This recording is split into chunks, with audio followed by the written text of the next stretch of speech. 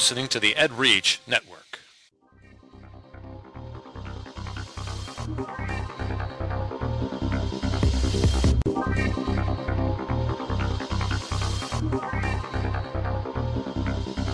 Ed Gamer, episode 94 on EdReach.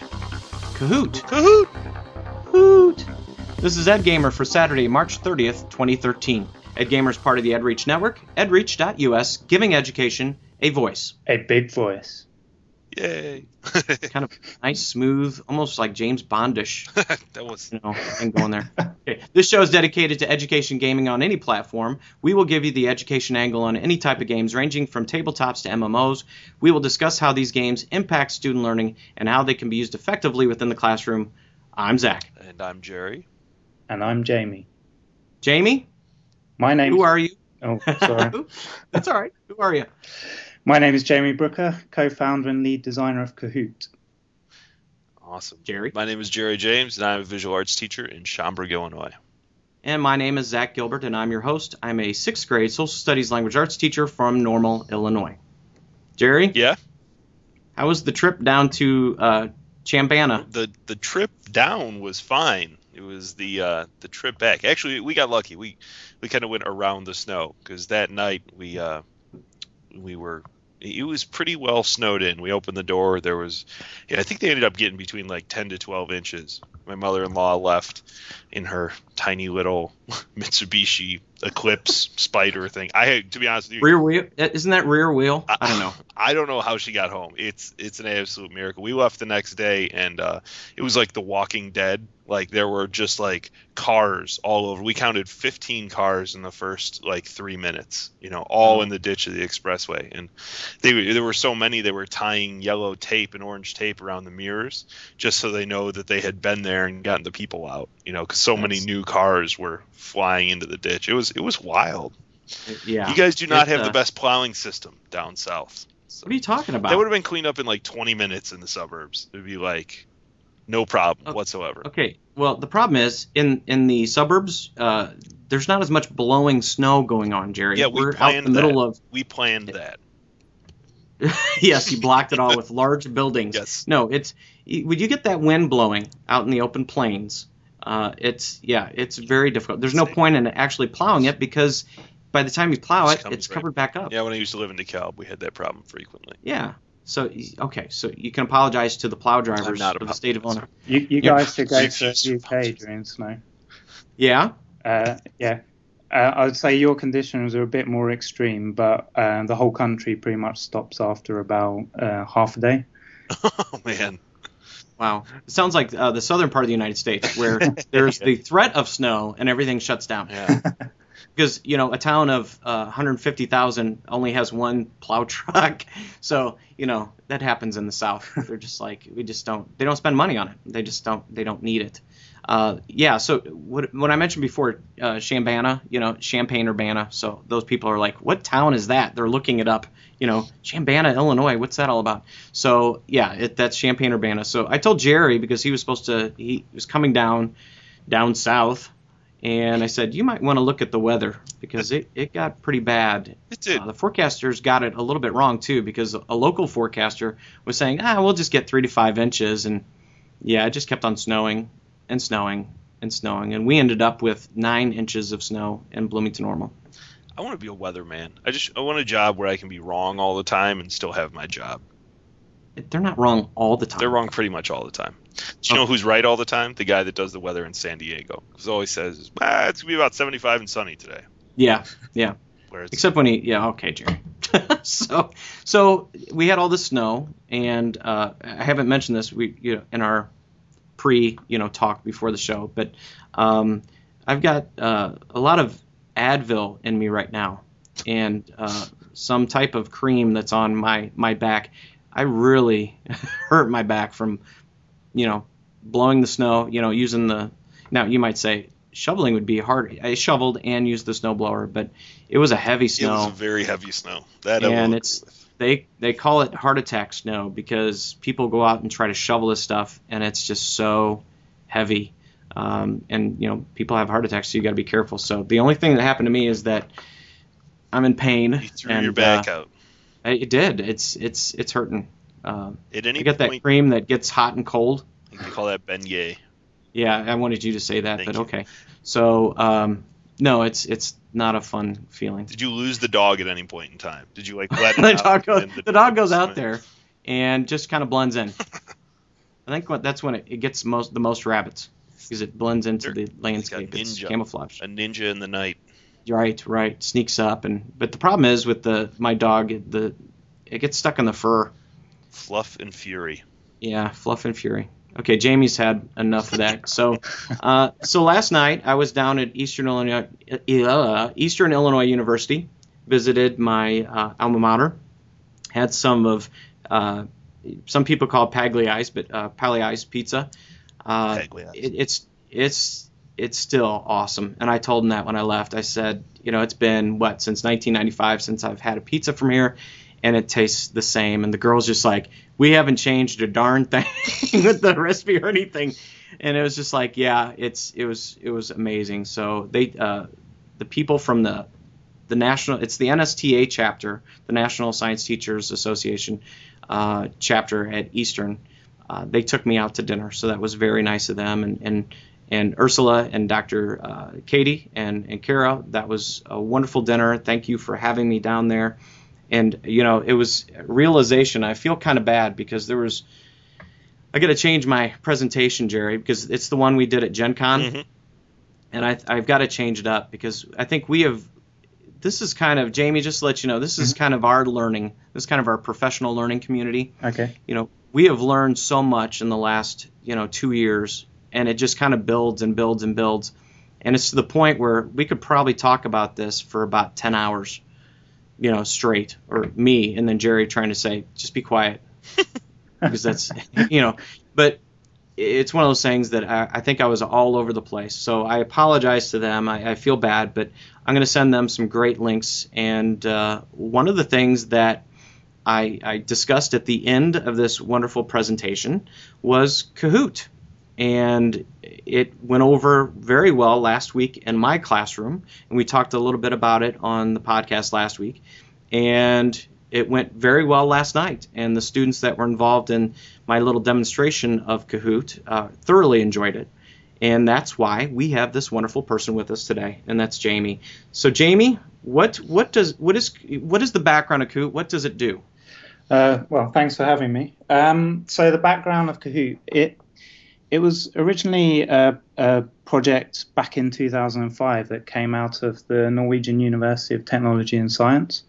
Professor Alf-Inge Wang, who is our sort of educator in residence that works with us, he sat in a cinema and thought, how can we pass time by rather than watching adverts?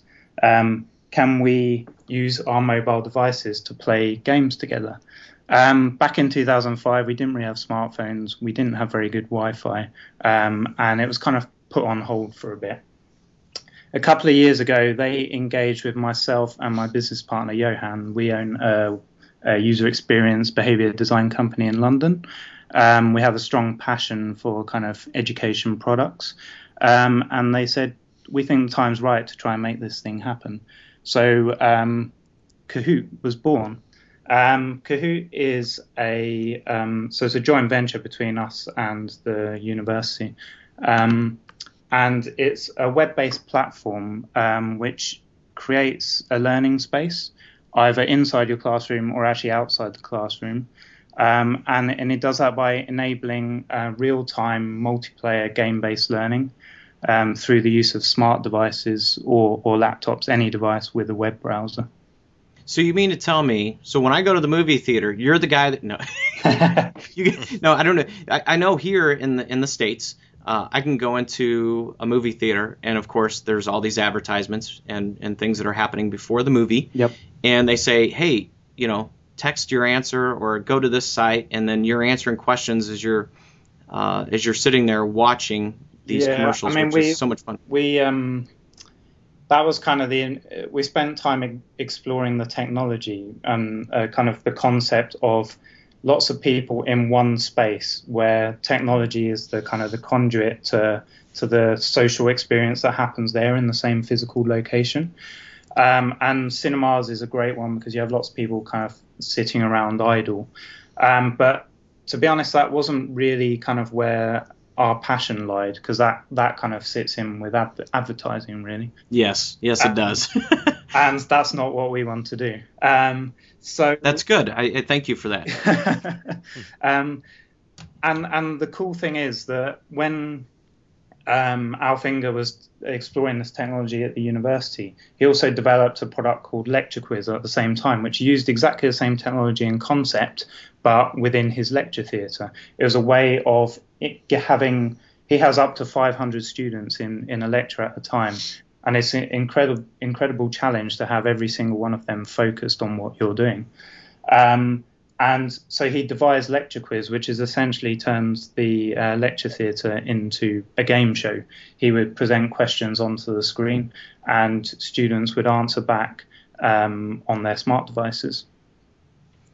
And Jerry, and you've been, you're up at Northern. Mm-hmm. I have Illinois State University right here, and I know that some students talk about, and I don't know if you've seen these, Jamie, or not, where they sign up for a class and they have a specific.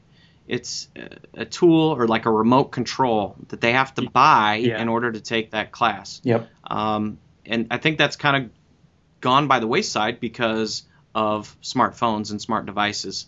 But I think if I'm reading you right, most of those are just strict question and answer. Exactly. There's nothing fancy to it. It doesn't have that game feel to it. Yeah, I mean, it's a lot of the time when we talk about it, people are like, oh yeah, it's like those clickers you use in the classroom, or it's like this software, which I won't name any names, but has the concept of devices all kind of connected together, and you can maybe answer questions. But what we feel is different about Kahoot, and kind of from our usage so far, people absolutely love, is the fact that it's a game. You enter the game by entering a nickname, and that in itself is fun, particularly for kind of younger learners. You got to be careful sometimes, though. You do. You have to be very careful. I mean, the first time I went into the school to watch it, was I say it was a bit of a shock. Some of let's say, how inventive their names are. Yes. But we've put in profanity filters and stuff now, and it's actually quite funny because any rude word that's used is replaced with a random word. But that awesome. I love it. But that's really powerful. Something as simple as entering a nickname on your phone and then seeing that appear on the screen at the front of the classroom that you're sitting in. There's something quite magical just about that, because it's the real-time nature of it, and we're not used to products like that just yet. Well, and as I had a crazy week last week, especially the week before spring break, and Jamie and I were sending emails back and forth, and I'm sure he's going, okay, I don't know if I want this guy using my program, because I kept on messing up on how it was used. No need to laugh there, Jerry. He knows me too well, Jamie, so it's all good. But I think it was good for me to see, because I was anticipating having this on my iPad. Exactly. And everybody else seeing the questions on their device, whether it's a computer or an iPad. And all they could see were the blocks, and I'm like, what's going on? What's happening here? And then once you explained it, it dawned on me how well, if I had this just set up to where they could all see it on their devices and such, it would be such a closed multiplayer environment. They wouldn't really be interacting with each other because they'd be so focused on that device. Exactly. What you've done is I can put it up on the smart board. They see the question. And I think one of the genius parts of it is that there's the question, and then it's associated with a shape. So what are the shapes, Jamie? Funnily enough, the shapes are changing. Oh, okay. So right now, what it was like there was a circle, there was a triangle. It's my PlayStation at the moment. Yeah. So you had those, and that's all the kids could see on their device. So they had to read the question up front. They had to, be able to see it. And then they would associate that with the shape, and then they would go to the device and click on just the shape. I'm guessing there's some science involved there. Yeah. I don't know if there was a reason behind that. Yeah, I mean, there is a big reason why we don't show anything other than the kind of the recognition between the colors and the shapes is because it's about this, like I mentioned earlier, it's about bringing the social experience to the physical location. When we talk about web technologies and we talk about social, we're often talking about social media. So we're talking about sharing and mechanisms like that. But that's still the one person to their device. They're still not physically interacting with people. And the idea with Kahoot is that so they log in, they see their nicknames up there, and the teacher then launches the quiz to them. And it's an automated process that all happens in real time. So it displays the first question, and then they get the related picture or video appears with their 4 potential answers. And on their device, all they can see, as you say, is the 4 options, which are blocks of color with the shape. And that's just about being able to very quickly recognize stuff without making them too focused or focused at all on them and their device. Is meant to bring the experience to a more kind of physical, social experience. And I've seen that. And the 2 times that I've done this, I don't know how to explain it. It's like added a little sugar or a little stimulant to the classroom. Yeah. Where movements by the students and even teachers, they get excited. They see the question, they see the shapes and the colors, they look down on the device, they're tapping it as quickly as possible. Well, also, what is, sorry to interrupt you, what is, it sounds kind of really, really simple, and it is that simple. What kind of brings that experience to life is 2 things, really. There is a timer. So the quicker you answer a question correctly, the more points you get. Correct. There is music. And it's amazing being in a classroom and observing people using this product, really anxious to answer correctly, trying to think through what is the right answer. But at the same time, they're dancing to the music. Their heads are bobbing down. Now, did I miss something? Because I didn't have music, or did I just not have something on? That's interesting. That's I know why that is, because you launched it from an iPad, did you say? I did, that was at one time, but then I had it on the smartboard and put it up. No, you know what? I did have it through the iPad. Yeah, there's an Apple kind of stuff. We're trying to work around it, but it's to do with, because they think you might be trying to stream music, so they automatically don't play it. So they automatically think it's evil. Yes, pretty much. Okay. But you did actually bring up a really important point there. The fact that you played it from your iPad, we developed it as a web-based platform. It can be accessed from any device that has a web browser, and that's both the side that you're talking about, which is the creating of the quiz and launching that to your class, and then the other side, which is the students who log in through their smart devices or their laptops, basically any device with a web browser. And that kind of inclusivity is a very big deal for us. So what I did to explain, because some people are like, hold it, he had it on his iPad, it was on the smartboard. So I'm sure there's some schools out there, and we're testing this out. We're a little bit behind the curve. But I have a way to stream my iPad wirelessly to the smartboard through my computer on the smartboard. It's not using Apple TV, it's something else, but that can be discussed another time. That's a new one for us, so. What's that? That's a new one for us, so it's good to hear. Yeah, so it's one of those things that I think if I played it from my computer that is attached to the smartboard, then I should hear some type of music. Now, the students don't hear that on their device. It's only on the device that's presenting it. Exactly. So if your device is plugged into speakers, for example, which happens when we do it on larger scales in 500 people lecture theatres, or sometimes we do it at events, then you have this surround sound music, and people, that along with the clock ticking down, and it makes a noise when you answer, and when the question finishes there's like a gong noise. All that stuff really add to the game elements, which kind of add to the motivational factor.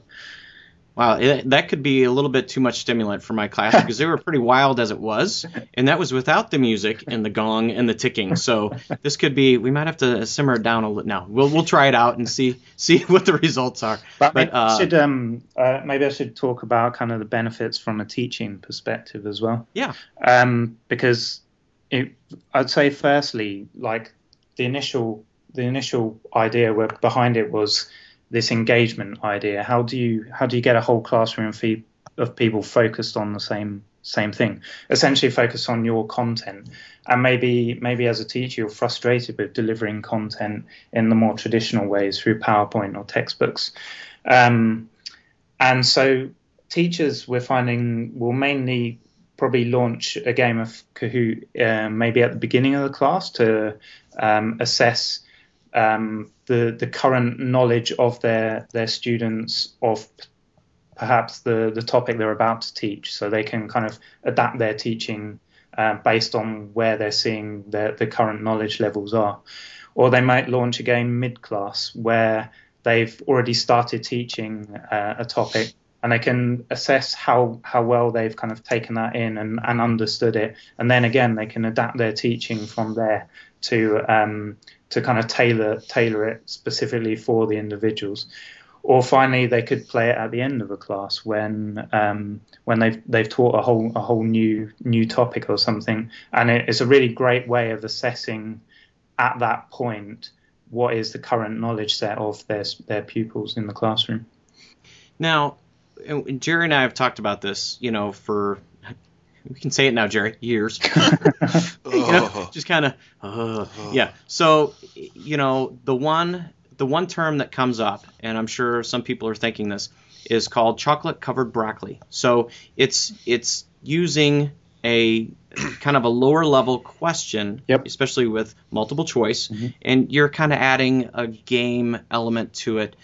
And I can speak on many different levels. It's not bad to use multiple choice questions, but you're just getting basic knowledge. As a teacher, it's called formative assessment. I'm gaining knowledge from what you know.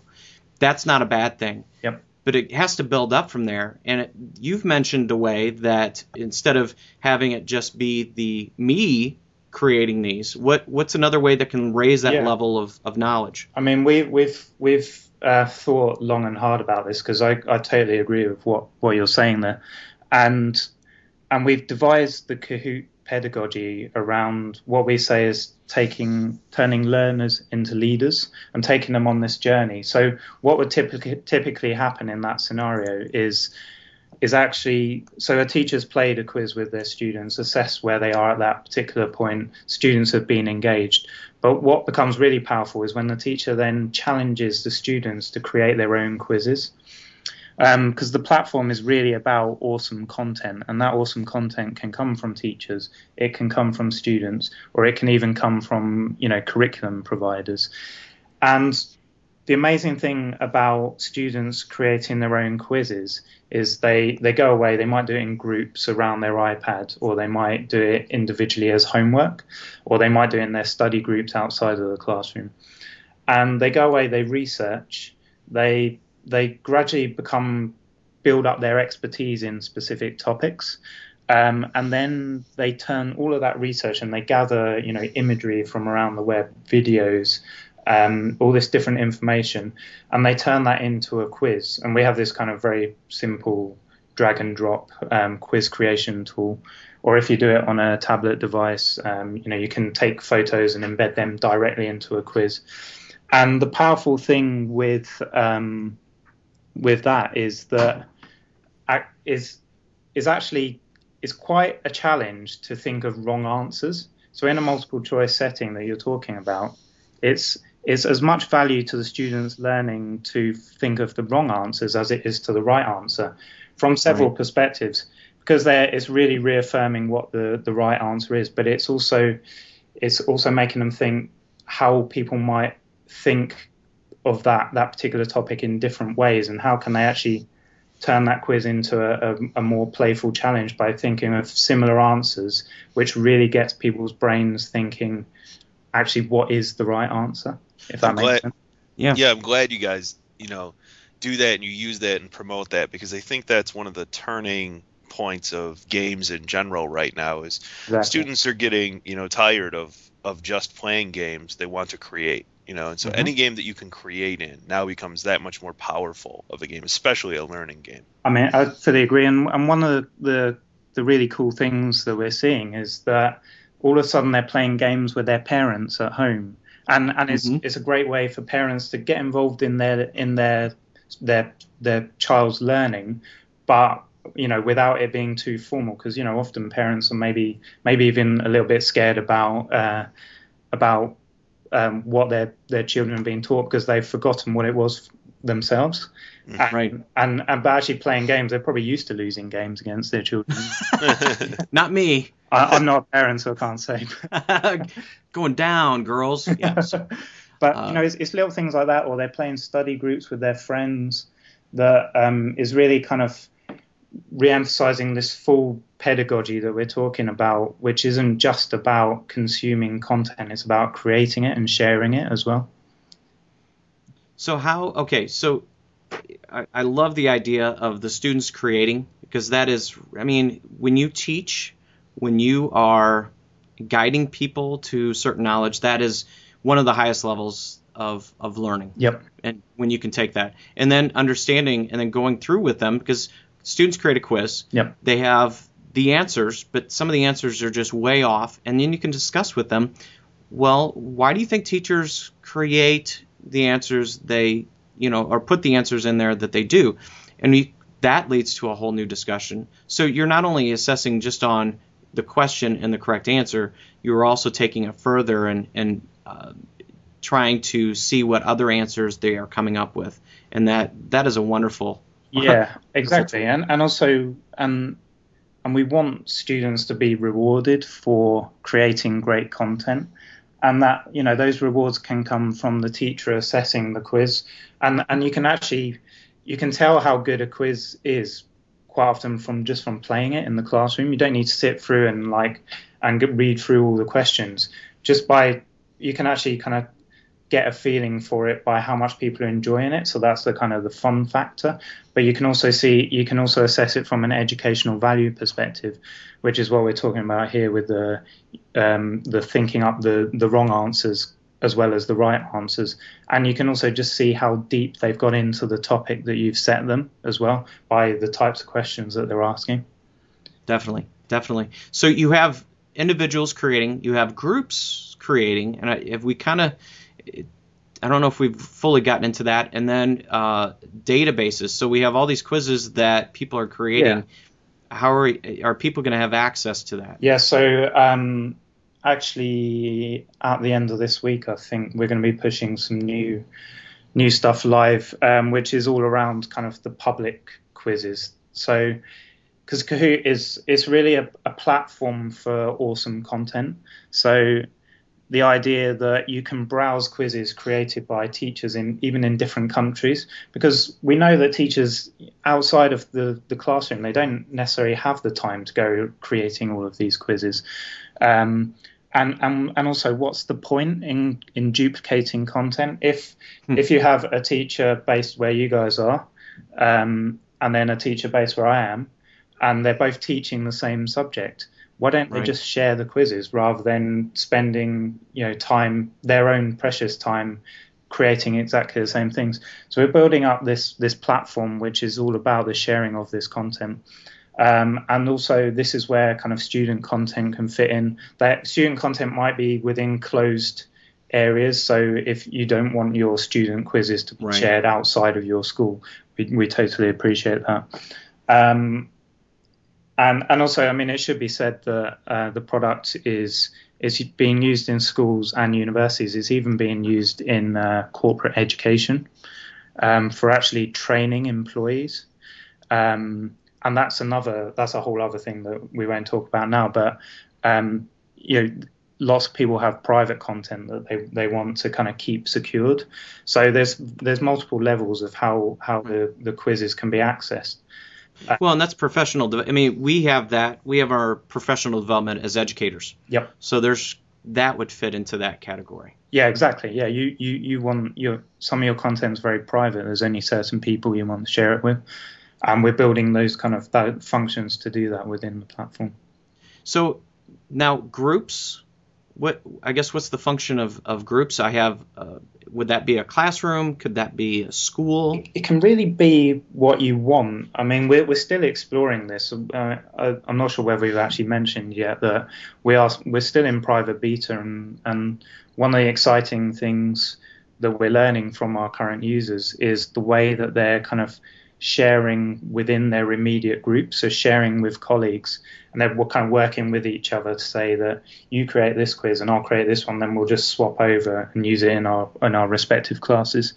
And the idea with groups is that teachers can kind of manage and track their groups of quizzes. So it could be if they teach multiple subjects or they teach multiple year groups, which are obviously different ability levels, they can manage their quizzes like that. And also they can manage their students as well. So if they've got students creating quizzes and they want like a way of kind of understanding and just quickly being able to very quickly access it, then they can create groups based on their classes, for example, as you say. I was also thinking, Jerry, because, I'm even though Jerry thinks that I don't appreciate him sometimes. I don't know. Yeah, I do, Jerry. I thoroughly appreciate you. But here's the thing. I'm always thinking about how does this impact you? And I was thinking, okay, you could do some basic quizzes. You could share between art teachers within your district. Yep. But I'm also thinking of a way to where you could have pictures. You could take pictures of artwork. Mm-hmm. You could have videos of artwork. Absolutely. And then ask questions based upon that, and then take it further to where the kids are doing this.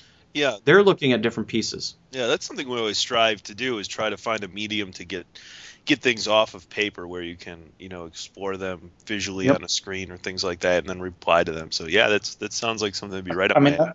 That is a behavior we're already seeing, probably not to the kind of the artwork's not to the level that you're used to, but people are doing, small little doodles and stuff to illustrate a point. And that can be just as powerful as finding a relevant photo from Google. Yeah. And the cool thing is, if you create a quiz on one of your smart devices, you can just take a picture and embed it directly into that question from there. That's awesome. With the iPads, Jerry. Yeah. Exactly. Next year. He's getting iPads. Yeah. So kids could. Oh, that's awesome. There's so many different possibilities. There is. And also like we see it as a platform for these kind of social and playful experiences, which are all centered around knowledge, the creating of knowledge and sharing of knowledge, and so the quiz is just kind of one thing. Eventually we want to see, polling. Can you ask quick opinion questions to facilitate debate in your classroom? Can you take attendance with Kahoot? Because it's a more playful, fun way for people to kind of check into your class. Or could you create games which are based around more specific subjects like coding or spelling for younger people or mathematics, etc.? One thing that I just came up with, and I'm sure somebody else has come up with this, but creating a presentation within Kahoot, and then not every slide, I guess, would be a question, but you could kind of integrate that within. Absolutely. That is something that has cropped up several times, because you can think about, you could have like a warm-up, for example, to get people into it a bit, or you might be playing a game, but you actually just want to facilitate a debate in the middle of the game, or you might have asked a question around a topic, but you need to explain it further, and you want to explain that after you've understood where your students' current understanding of that is. So yeah, I think that's a great idea. Yeah, so I'm not the first one to come up with that. You're not, but the more people that do come up with it, the more validation for the idea. So. No laughing, Jerry. Come on. Hey, so the databases. Okay, so we talked about that, the groups.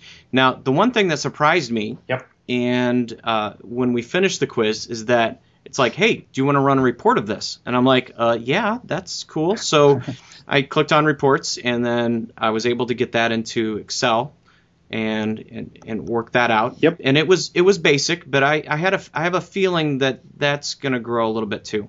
Yeah, you're absolutely right. I mean, this is one of our big focuses at the moment, is data. And because the amount of teachers we've spoken to about this, and there's going to be so much value in being able to track the understanding of your students. So at the moment, it's really, really basic.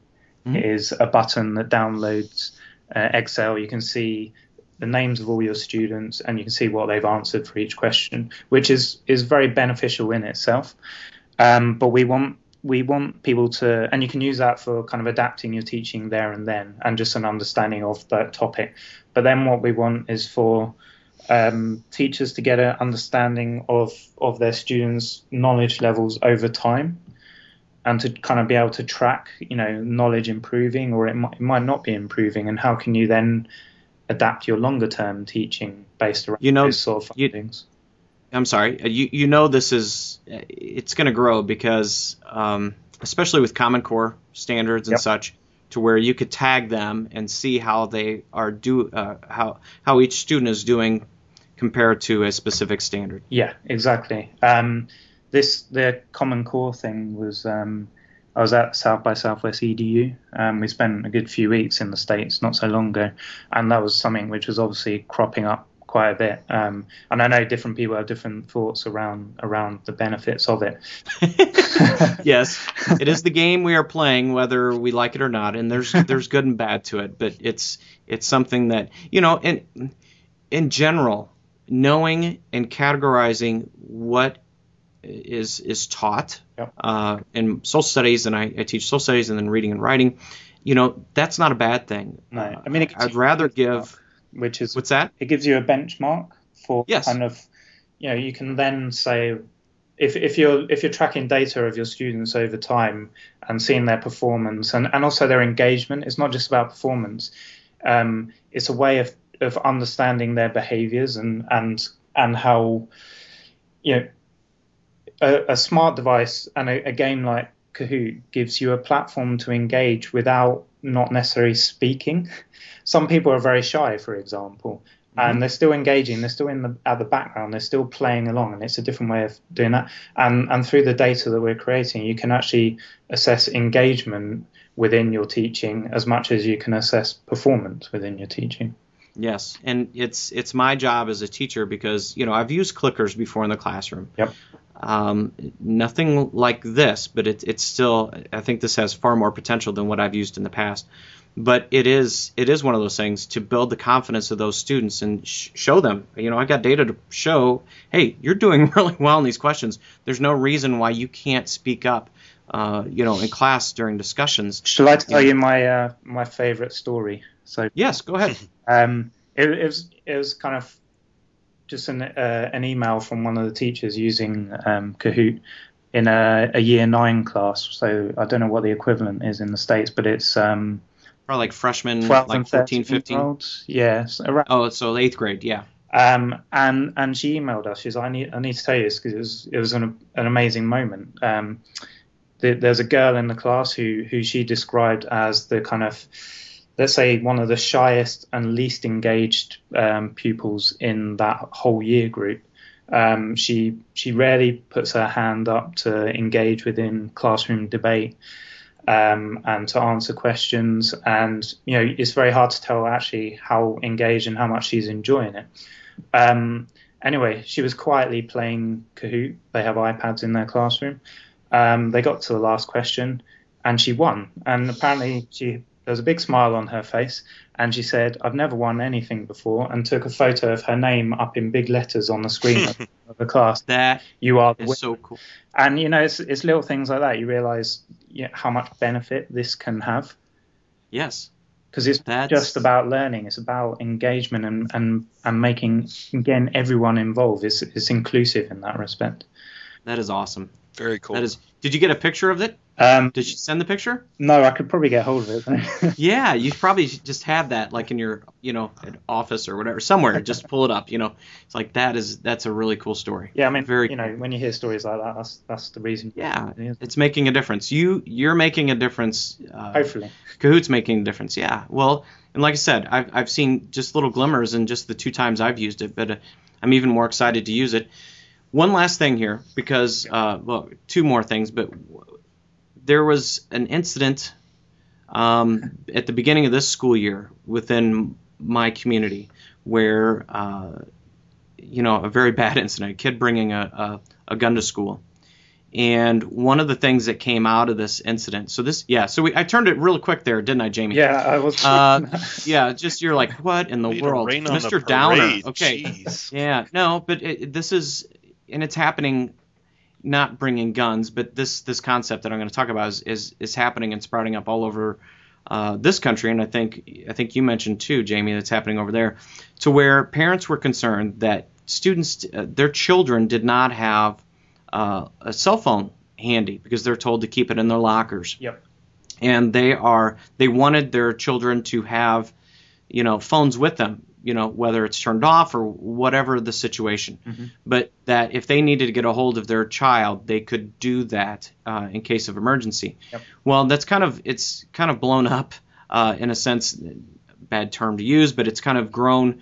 That movement's grown, and our district is now deciding that secondary students next year will be able to bring cell phones to have them with them, and that is teachers, especially within my district, are very concerned, especially in the middle school, which is grades 6, 7, and 8. High school, I think it's happening more often. Teachers are allowing it for use in their class. Yep. We're still coming up with the rules and regulations and expectations and have it within 6th, 7th, and 8th grade. Yep. And like I said, a lot of teachers are really concerned and scared about this. But it's something like this that makes me feel that I could, try and use the cell phones to the maybe dismay and ire of the other teachers in my building, but to use it in a positive way. Yeah. And I think, and the big part of this is because you've written this in HTML5. Yep. So what's the story? So sorry for the downer there, but I mean, I know, and I've been reading about it, that more and more districts, more and more schools are allowing cell phones. And one of the reasons is that because of security, because of things that have happened, nationally in our country, because of safety concerns. Yep. But now I want to turn my attention to the positives of why cell phones could be used in the classroom. So I guess explain the HTML5 and your purpose of putting it on this platform. Yeah, I mean, the whole kind of bring your own device thing, I guess over here is less about the kind of the safety aspect. It's more about how can we use this to our advantage? How can we, like, an individual's smartphone or their smart device, if they have tablets, etc., is the most personal device to them, and no one device is the same because people use it in the way that they want. They'll install the apps that they want, and if our kind of feeling is if we can use what people are used to in their everyday life and bring that kind of, that's why gaming is very powerful. And if we can kind of bring this to a place that they're used to and do it and deliver content and knowledge in a way that is unique in the classroom, but perhaps not unique outside of the classroom, that can be really powerful. And so, my background is design. I'm a designer, experience design, behavior design. And one of the big passions that we have is inclusive design. The idea of how can you design a product that can reach as many people as possible. And inclusive design isn't necessarily, design products for elderly people, or if it's a product for females, design it so that males can also use it. It's a whole range of stuff. It can have cultural differences. It can have economic differences. And so one of the biggest things we decided was we're not going to make this in iOS. We're not going to make it in Android because we're just going to alienate potentially lots of other people. And also, we're big kind of web people. We understand where the technology is heading. And so building it in HTML5 was a massive deal for us. The idea that people can access this product, this platform from anywhere with a web browser. And the technology that we're using, the real-time nature of these devices talking to the big screen and getting feedback straight away, that is really, really cutting edge. That it's only the last couple of years that you've really been able to do that properly. So we can see that if we've got this technology now, what's it going to be like in the future? It's going to be even better. And if we can use that same technology to reach as many people as possible, and not just in you know, kind of UK and US, but worldwide, where in more developing countries they're building these kind of cheap tablets that are kind of more accessible to the people there that they never had before. If we can reach as many people as that and have an impact, then you know that is why we choose that technology. Well, and it's you know, I think my district has looked at this as in the technology. How do we bring the content to the students and have it in a way, because I think the movement of the BYOD is really, EdReach has talked about it for a while now, ever since its inception. But I think it's really taking off, and one of the main reasons is because of finances. Yeah. And but I think a lot of kids, they've asked, can I bring my own device in? Do I have to use the school laptop? You know, so the cost savings, of devices, the cost savings of managing and taking care of those devices is reduced. And now we have, but the problem is you have multiple platforms. Exactly. So how do you go about creating something that is going to be used on multiple platforms? And this does it. And I think, you know, I saw evidence of it last night because the students that were involved in the game that we did, they pulled out their phone. I mean, it was just like, okay, this is easy. Yeah. You know, and that's now the one fun part about my classroom is the fact that it doesn't get a signal. It doesn't get a signal at all. It doesn't get a cell signal. You lose it. But we allow students to get onto the school Wi-Fi. So that is one area that kind of we can get covered. And this will be one that I hope to try and get approval to try with phones and such. And I think that will be a lot of fun. That would be great. I mean, when you mention also the kind of signal and connectivity, it is the single biggest challenge we have, because it is a real-time product. You have to have a solid infrastructure for it to truly work. It is developed to work over 3G and 4G as well, but if that, you know, you can't control, there's certain things you just can't control. We've spent so much time really making the kind of the underlying technology as robust as possible, and it's, you know, we're quite proud of the very simple experience that sits on top of that technology. There's very little steps to get into a game of Kahoot. It doesn't take too much interaction with your device to create a course. Right. And that's the background we come from of user experience design. But when it comes to the local infrastructure within a school, we know that at the moment, and this is tied in with bring your own device, and it's tied in with what technology people can afford. We know that over time technology gets cheaper, and what we have now becomes more accessible over a period of time. And that's the same with these kind of Wi-Fi networks. It's the same as it is with smart devices that students have as their own personal device, and you know what schools buy in for their own products. Right, and I feel very lucky because, and I think I have this right, and if it doesn't sound right, let me know. But I think our district has a 300 megabyte connection. That sounds okay, which awesome. is good, but actually it's kind of slow because we have like 24 buildings. Yeah. This summer, because we're part of a network running through central Illinois, we've had fiber optics have been added, and we're going to jump up to 7.5 gigabytes. Oh wow. Yeah. So when we were talking about these cell phones, and I was concerned about bandwidth and adding these devices to the network, and then they're just like, this summer we'll be fine. I'm just like, when they told me that, I was like, that is awesome. That's music to my ears as well. Yeah, and it's just one of those things that we're moving along. It's slow. Some areas are better than others, but hopefully that can help out. Yeah, I mean, a lot. They're also along the kind of lines of bringing devices into classrooms that has just occurred to me, but I think it's like quite an important argument. I'm sure you guys have discussed this on your podcast before. Is is the actual use, understanding the use for these devices in the classroom.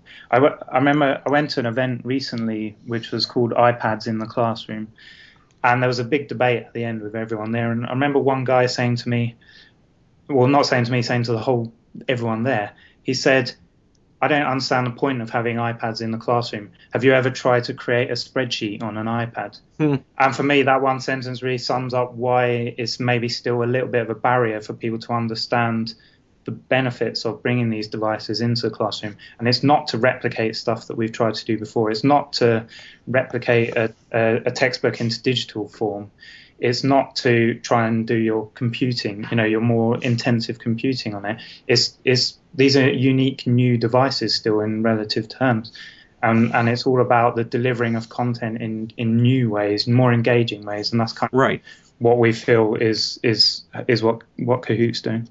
So, I love using Excel. I love, creating spreadsheets. Yep. It's difficult on an iPad, but you know what? Somebody's going to come up with a way to interact with a spreadsheet differently than what we are used to. Exactly. It's a new device. It's going to have a new way of interacting with it. Just because you can't do it right now very cleanly doesn't mean that it won't be able to do that down the road. And for now, you shouldn't be using iPads for spreadsheets. No. I've read stories about schools getting rid of all of their computers and replacing them with tablets, and it just I just wonder who makes these decisions. It's not us. It's not the three of us, because that would never happen. I agree. One other barrier that I'm questioning, and I want to make sure that I have an answer. Now, my students, we're very tied down or blocked to the outside world in certain ways. They do have email addresses, but they cannot receive them from the outside. Okay. Is there a way around that? Do you have a way around that? I'm hoping that barrier will drop in the future. Yeah, I mean we're doing lots of investigation into this. At the moment, we just have one account type, and obviously we want students to sign up. Students generally have student IDs in their schools, things like this. And there are also lots of amazing tools that you can tie in with, which are trying to solve the whole login issue with educational products, because there's a whole thing around privacy, of course, as well. And so we're still looking into that. We're still exploring options, but we want to find a solution which is going to allow people. I mean, it's all right with university students and, of course, corporate. They can log in with Facebook if they want to. Yeah, high school. Yeah. You get to a certain age, you're not dealing with the laws as much as you are with somebody below the age of 13. Yeah. Here in the United States, at least. Yeah, no, exactly the same over here. And so we're exploring all these different options. One thing we've done at the moment is we just give an entire class one login, and the teacher gives that same login to all the students, and they can just create it under that one login. And then they can also see all of their classmates' content that they're creating and play all of that. And also they can edit and delete somebody else's content, I'm guessing, you too. have some mischievous young... Yeah, that happens every once in a while. Okay, I think I'm looking at my list here. I think the one last thing that we want to mention is that I think this is very nice of you to sign up for the beta. You're giving us a priority code of EdGamer. Yeah, so there's a field on the form. That's going to be great. So I will put the link in the show notes, but it's basically beta.getkahoot, KAHOOT.com, and you put that in your web browser address bar, and then get to the site, and then you'll put in your information, and then use a priority code of EdGamer, and then that way they can track the 5 people that sign up from EdGamer onto Kahoot. Thanks, so Mom. We'd appreciate it. Thanks, Mom. It's appreciated. I think that'll be very interesting to see the interest here. At first I saw a video. I got an email from Dan and from some others about Kahoot, and I'm just like, because it's getting to the point, I'm probably getting several emails a day saying, hey, can you try out this? Can you try out that? Of course, yeah. And it's starting to get a little overwhelming. But and I was just like, okay, I'll take a look at this. I'll sign up, But now that I've gotten into it, now I'm realizing the impact and the effectiveness that this tool can have, and I'm excited to use it. So I'm hoping that our listeners out there will check it out and feel the same way. Yeah, that's great to hear. And thanks for having us on to explain it. Well, thank you for joining us, and thank you for coming on and explaining it, but also giving us access to it, which I think is very nice of you. Jerry? I'm good. You're good? Thank you so much for coming on. No worries. Thank you. Yep. Thank you for listening to this week's EdGamer podcast. Please follow us on edreach.us and also follow Jerry, what in the world? Please follow us on edreach.us and also follow the great podcasts and blog posts on the EdReach Network. Have a great week. Kahoot! Kahoot! Love it.